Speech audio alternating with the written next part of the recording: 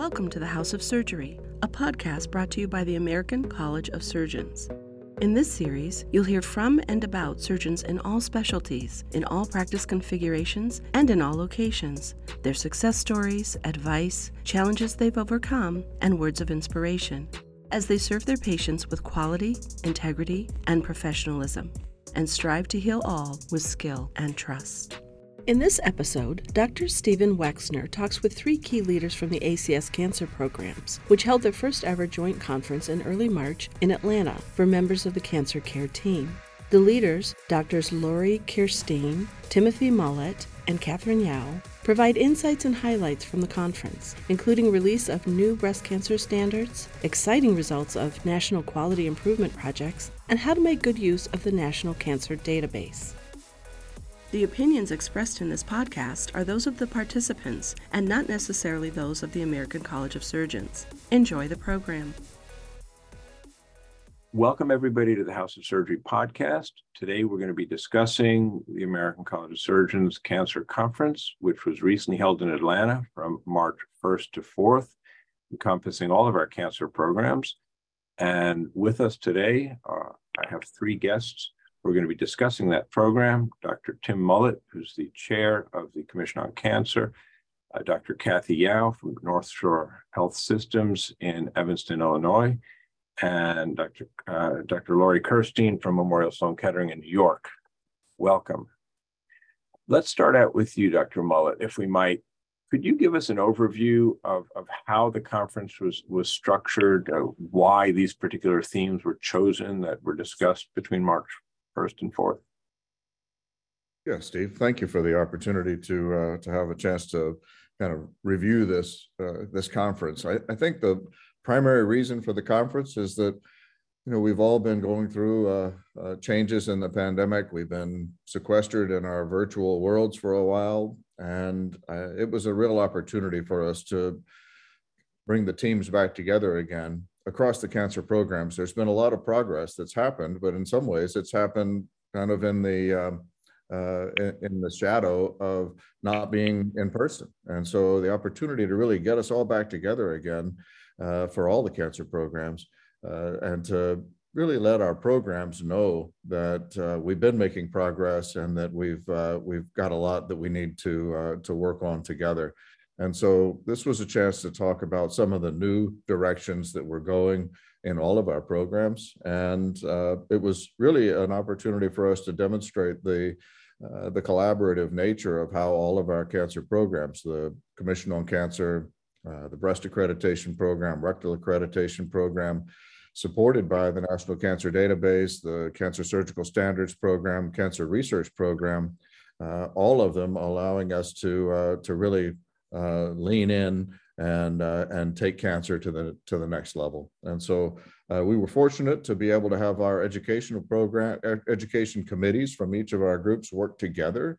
And we were really under the leadership of Dr. Lori Kirstein, who helped to kind of corral everything together and put together an agenda.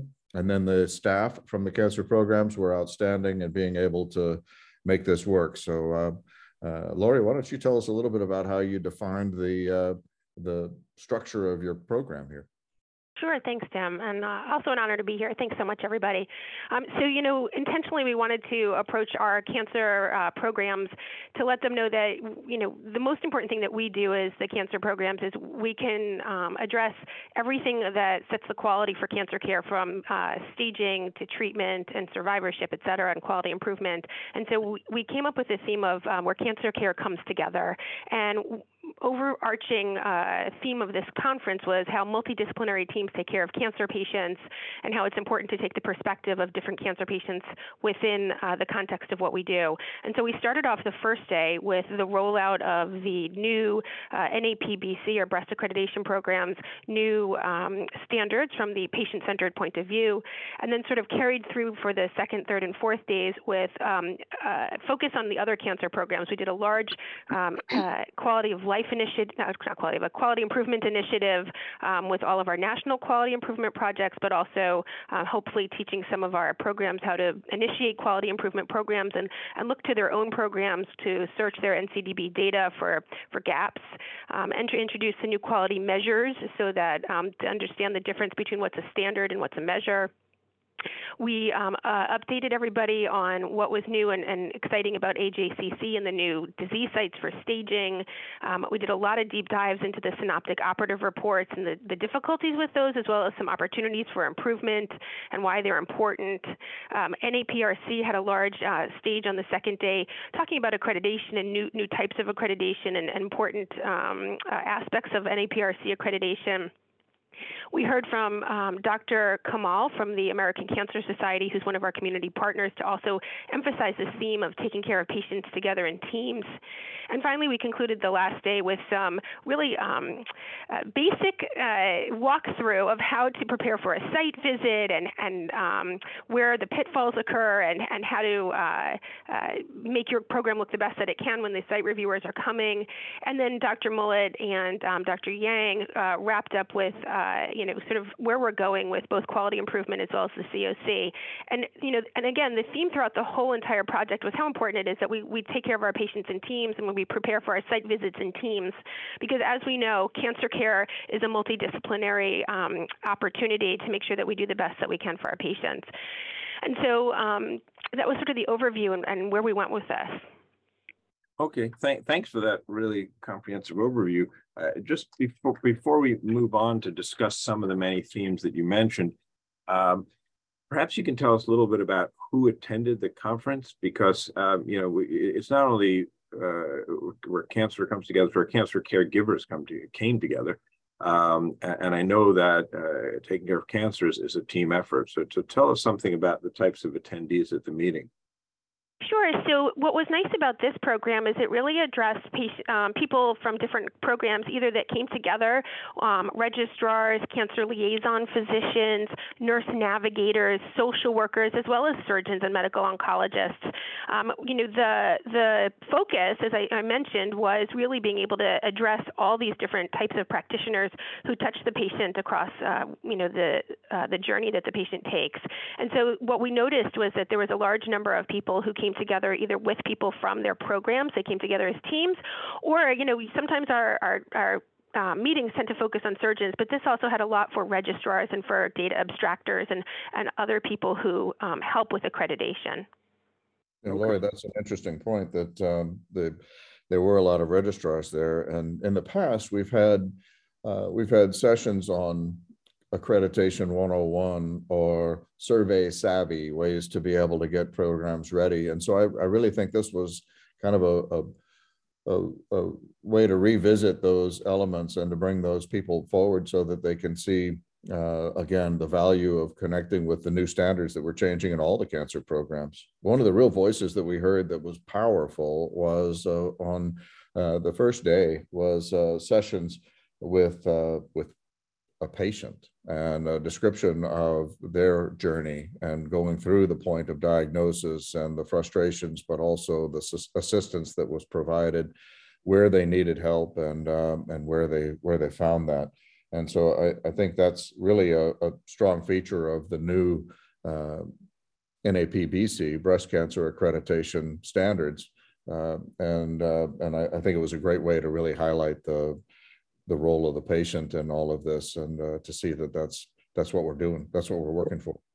Yeah, I mean, we work for the patients at the center, obviously, of our multidisciplinary team. And maybe that's a good point to ask a little bit about the new NAPBC standards and the prompt initiative.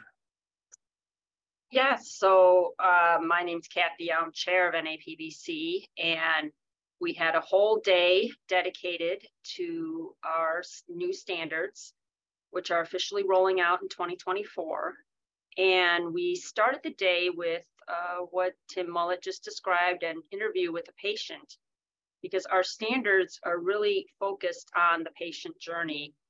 And it was fascinating to hear this patient's journey, her point of view, the frustrations and the positives that she encountered in her journey. And what we've done is we've taken chapter 5 of the standards and dedicated that to the patient journey. So we spent a good portion of the day talking about our patient journey standards, and we educated centers on the new standards. We had a lot of opportunity for questions, and I think the centers really learned a lot from us about our patient-centered standards. And I think we learned a lot from them because we got lots of really great questions and ideas about how to focus on the patient journey, programs that centers are doing, and how to modify some of our standards to help our centers. We also talked about the PROMPT study, which is a quality collaborative amongst NAPBC sites. PROMPT stands for Patient Reported Observations on Medical Procedure Timeliness. And this is a 2-year quality study. We've asked sites to provide us all of their timeliness data from time of screening mammogram to diagnosis to first treatment. And we have provided data back to centers, and now centers are conducting their own individual QI projects centered around their timeliness metrics. So we presented some of the preliminary data to the centers, and we are working with centers now and helping them build their QI projects. So I think it was a very fruitful, productive day. And I cannot tell you how many people came up to me afterwards and said, you know, it was just so nice to see you in person, see the leadership of NAPBC in person, have the ability to come up and ask you questions and hear you talk about the standards. It was really quite remarkable, and it was really nice to hear that. Yeah, it sounds like a lot got done, a lot of important things. And of course, the networking and meeting in person can't be understated after 3 years of just having these video types of meetings. It's tremendous getting people back together. Can you give us a glimpse into some of the findings, Kathy? Just a little bit of a preview. Yeah, so we collected a lot of demographic factors, and I would say the majority of our centers have they're treating anywhere from 200 to 400 breast cancer patients a year. And each of them have several breast imagers, surgeons, and plastic surgeons. One thing that I thought was very interesting is we conducted 28 qualitative 1-hour interviews with patients across the country from different breast centers. And we asked them about what would be their ideal time interval from a screening mammogram to diagnosis to first treatment. And we compared that to what the centers had provided us with their hard data. And for the most part, the interval that the patients requested was pretty much online with what the centers were performing, except for the time from biopsy to first treatment, namely surgery, was much longer from what the sites were reporting versus what the patients preferred. Patients preferred a 21-day interval, and sites were reporting that they're closer to 40 to 42-day intervals. So I think that presents a very good opportunity for lots of sites to improve upon. And then that's the whole point of the PROMPT Quality Collaborative, is to look at gaps in care and look at where you can improve your timeliness. And you mentioned the word quality. Obviously, quality is one of the major focus points of all of the college quality programs across the board, whether it's cancer or trauma or bariatrics or otherwise.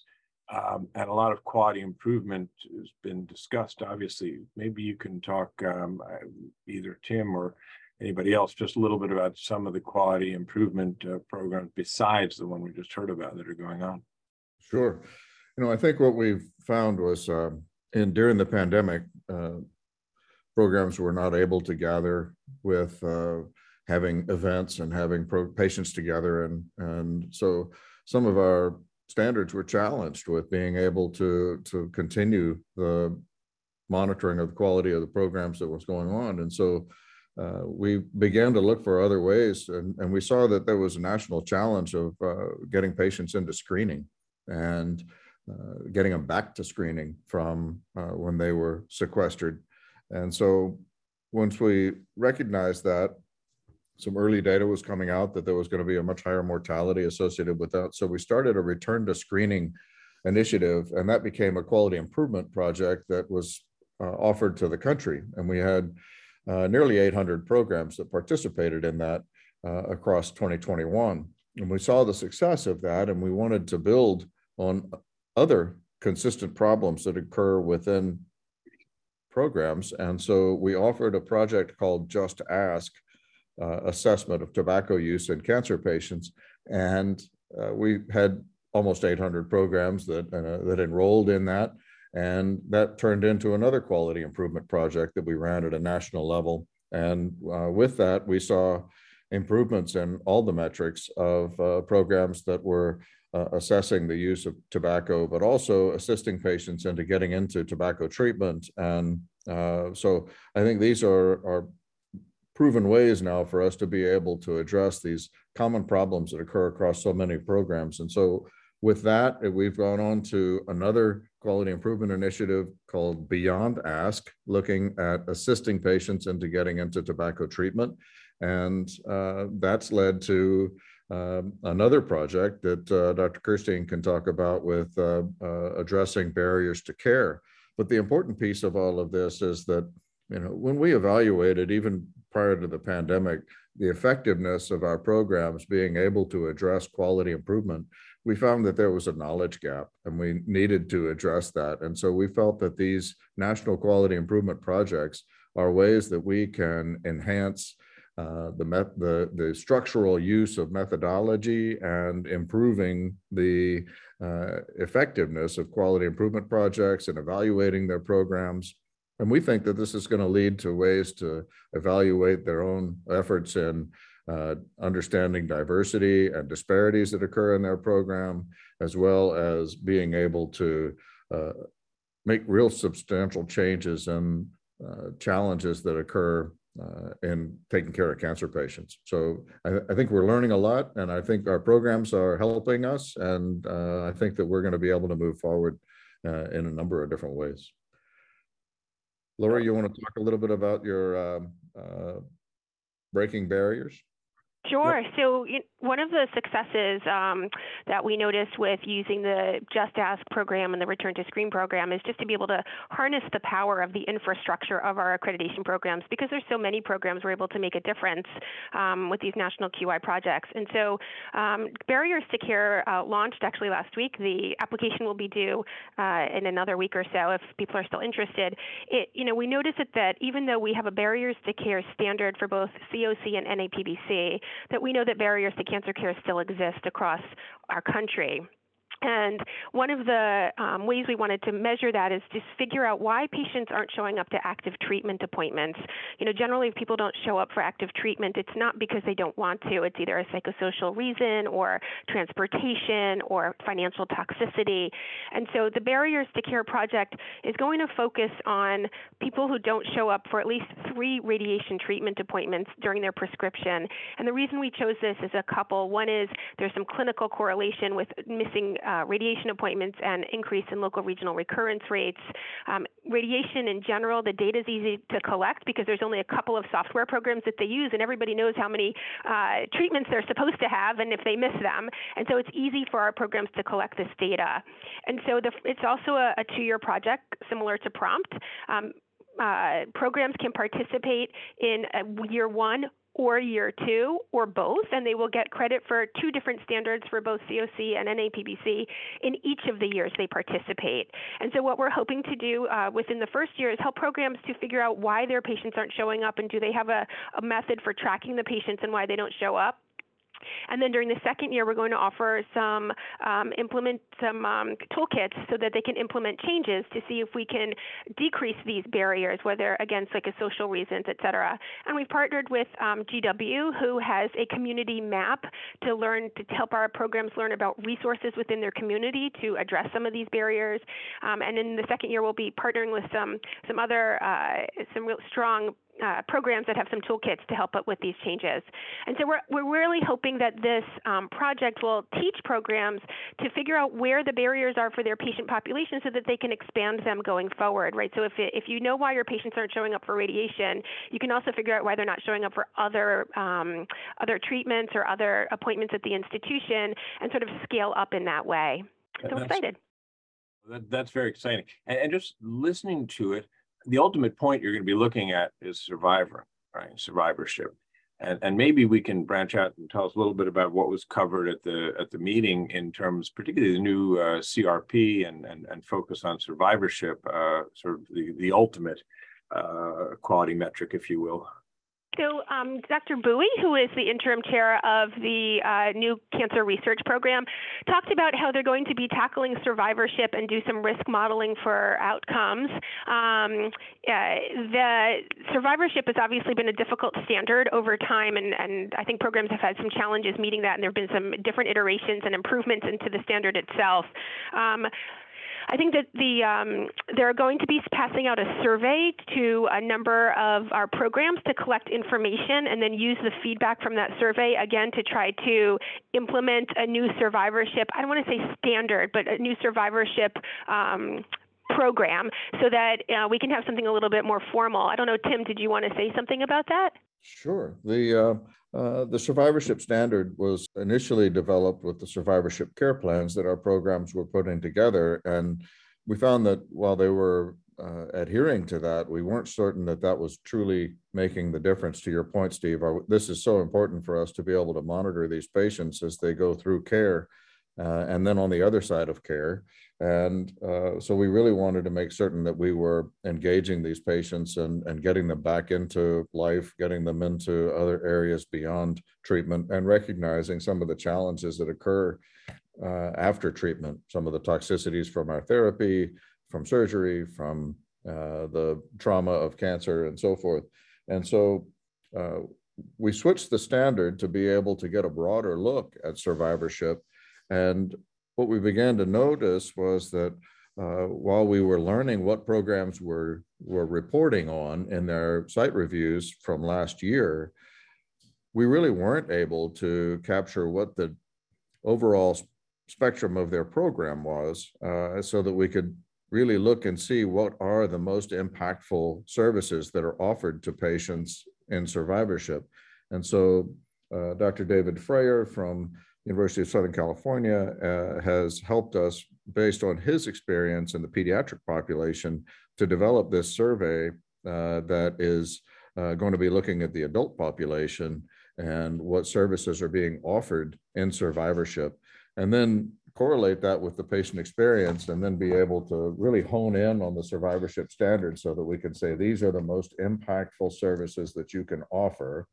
And as with many of our standards, if we can show data, and that's what our cancer research program is really looking for, if we can show data on the effectiveness of our standards, then that's going to be meaningful to program administration, for hospital leaders to be able to say, I want to put resources into these efforts so that we can continue to see better outcomes from our own patients. And so that's really what we're trying to learn. And the cancer research program is using survivorship as kind of their first pass at validating and studying our standards. We have had dramatic interest from a lot of folks to be able to learn how we can evaluate the impact of these standards, from the National Cancer Institute, from other funders, to be able to evaluate this and be able to see how we can really study the impact of what's happening in our cancer programs and our accreditation. Yeah, you mentioned standards a couple of times, Tim, and I know another focus during the meeting was also operative standards, right? I mean, because there's standards and there's operative standards. I don't know if Kathy, you might want to tackle that one and talk a little bit about some of the advantages of operative standards that were discussed at the meeting, as well as some of the potential challenges and obstacles to standards. Yes, so as many of you know, the college has rolled out standards for cancer surgery. And in the breast world, we have rolled out standards for basically axillary surgery. And this is looking at synoptic reporting in our operative reports. At my institution, I'll tell you what our individual experience has been here at our institution. We're very well resourced. We have a very highly functional EPIC team, and they have built in the elements into our operative reports. So that is ongoing right now. There's been some modifications. So it's been pretty seamless, but I think that's probably not the case at a lot of programs. And this does take resources with your EHR, with your HIT folks, and with your whole team. And I think probably the first challenge is it's always a cultural challenge, getting people on board with the concept of synoptic reporting and seeing what the benefits will be for the team and for the patient and for the care that you're delivering. And I think that was discussed extensively at the meeting.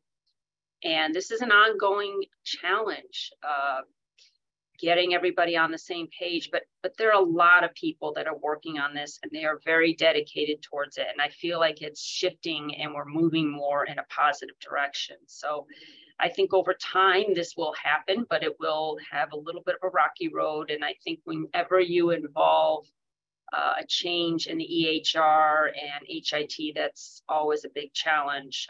At our institution, finding HIT folks to make some of these changes has been very challenging. They're just not out there. You're competing with big tech for these folks, and that has been a big problem for us, and I'm sure for many medical centers. So we just keep pushing forward because this is important, and I think it will improve quality of care for patients.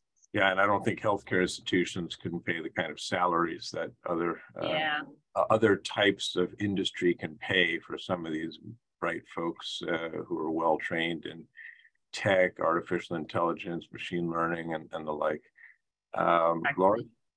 So I just wanted to add, one of the panels that we had at the conference this weekend, we had a registrar, a pathologist, and a surgeon on the panel talking about the different parts of doing this, making sure that you're compliant with the synoptic operative report. And I think I can't stress that enough, that you have to, when you're looking at implementing these actual standards, these operative standards, that it's really important to make sure that you have these key members of the team involved, because you don't know where the issue really lies until you take a deep dive. Is it the surgeon who hasn't actually collected the number of lymph nodes? Is it the pathologist who hasn't looked at the tissue enough? Is it the registrar who's not abstracting the data? So I think that, it's really important that when you're trying to implement these synoptic operative reports and these standards, that everybody's at the table when you start to do the analysis of, meeting them. And as you mentioned, obviously IT, to be able to document it within the chart itself. So, but it was really interesting to hear the registrar's perspective. I have to admit that I had not thought about it as much since I'm a surgeon, and they're such a key part of what we do with these reports. As you have these reports, we have these reports, and we generate more and more data. The NCDB is already the world's most robust repository of cancer data. And I don't think you can read an article or go to a meeting where AI isn't brought up. And I'm just wondering if that was a theme at any point in the conference, to talk about how AI might shape our future in terms of risk prediction, in terms of outcome prediction, in terms of counseling patients. Maybe you could give us a glimpse into it. Anybody want to take that one? Right. So again, the Cancer Research Program had a really nice presentation from one of our clinical scholars who is a general surgery resident doing a couple of years at the college.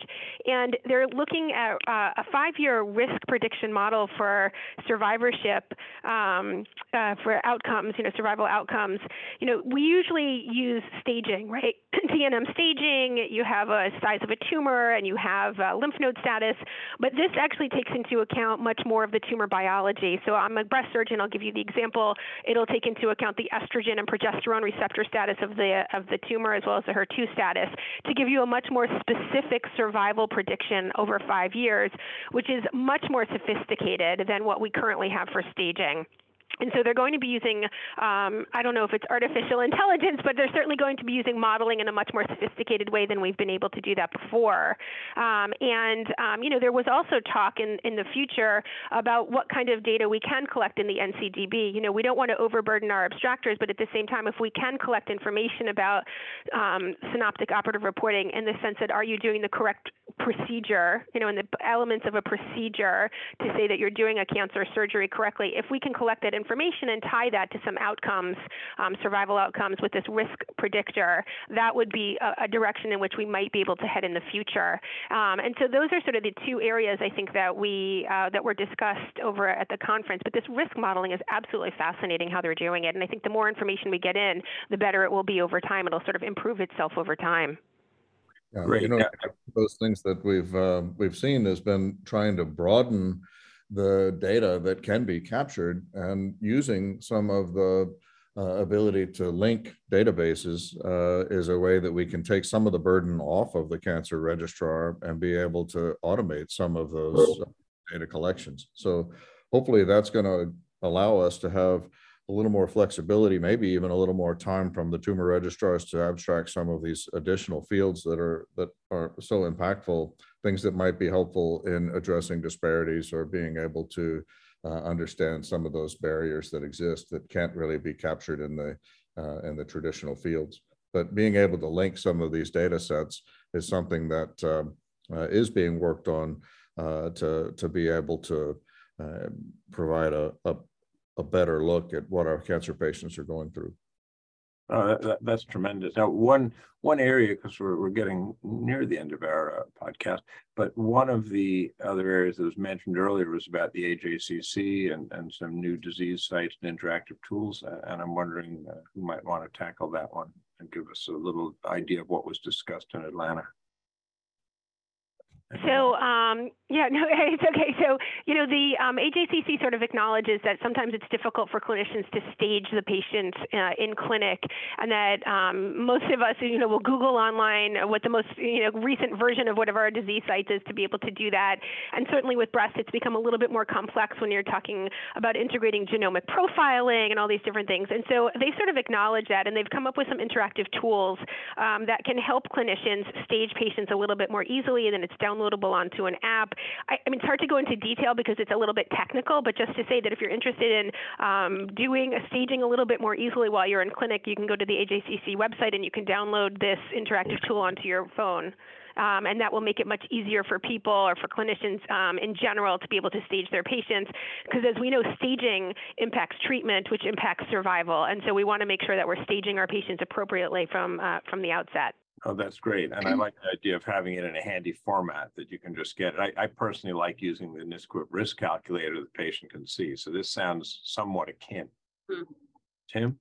Actually, I just wanted to say a few words. This is Kathy again from NAPBC, that I think actually, to me, what I gained from the conference and what I thought was the most important parts were kind of the boring parts, but a lot of discussion about how to conduct quality improvement projects. And I think you're going to see a shift with the college in this focus on these collaboratives that we sort of consider national, we call them national or sort of program-wide collaboratives, such as PROMPT, Breaking Barriers, Beyond Ask, and really helping centers walk through the framework for conducting quality studies, because we really haven't done a lot of that in the past. And we've done some studies looking at what QI studies look like at centers right now and finding that they're really not following the framework that they should be doing to really conduct quality improvement. So there was a lot of talks at the conference about that. How do you conduct a quality improvement project? How do you identify your problem?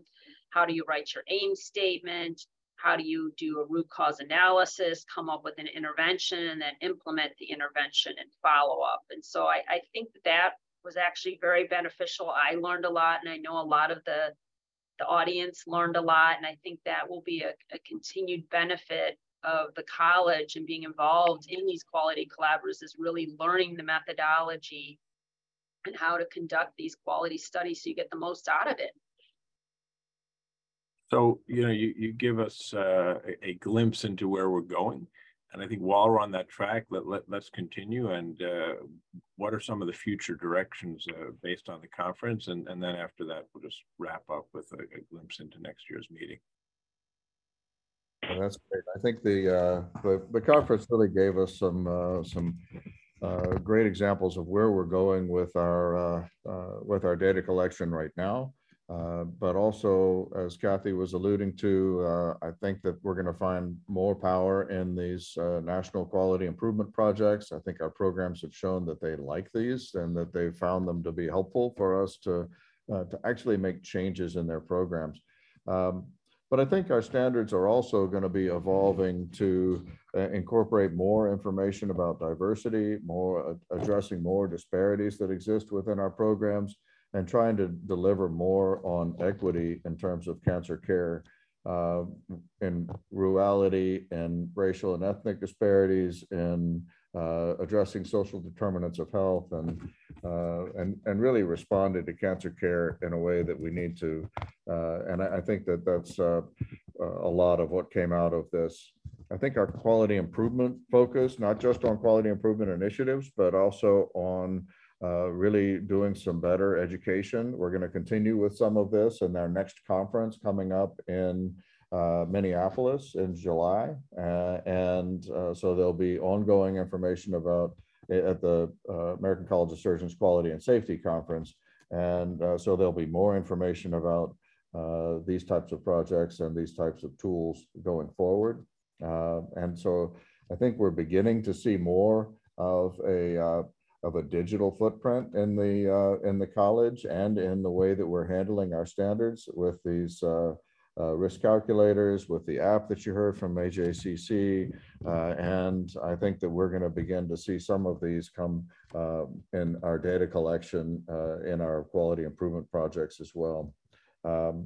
One of the things that I think has been really powerful is that we've been seeing a lot more interaction between the different programs. And I think that has given us a lot of both breadth and depth in our work that we're doing, so that it's not just something happening within the Commission on Cancer, but it's supported by so many areas within the cancer programs, and interaction between the work of the rectal accreditation program and the breast accreditation program, and these lessons being learned in these projects are not staying in a silo, but we're able to share them much easier. So I think that we're going to, as folks have recognized and they commented on during the conference, that the Commission on Cancer and the other cancer programs are moving at a faster pace now, and we're much more nimble than we have been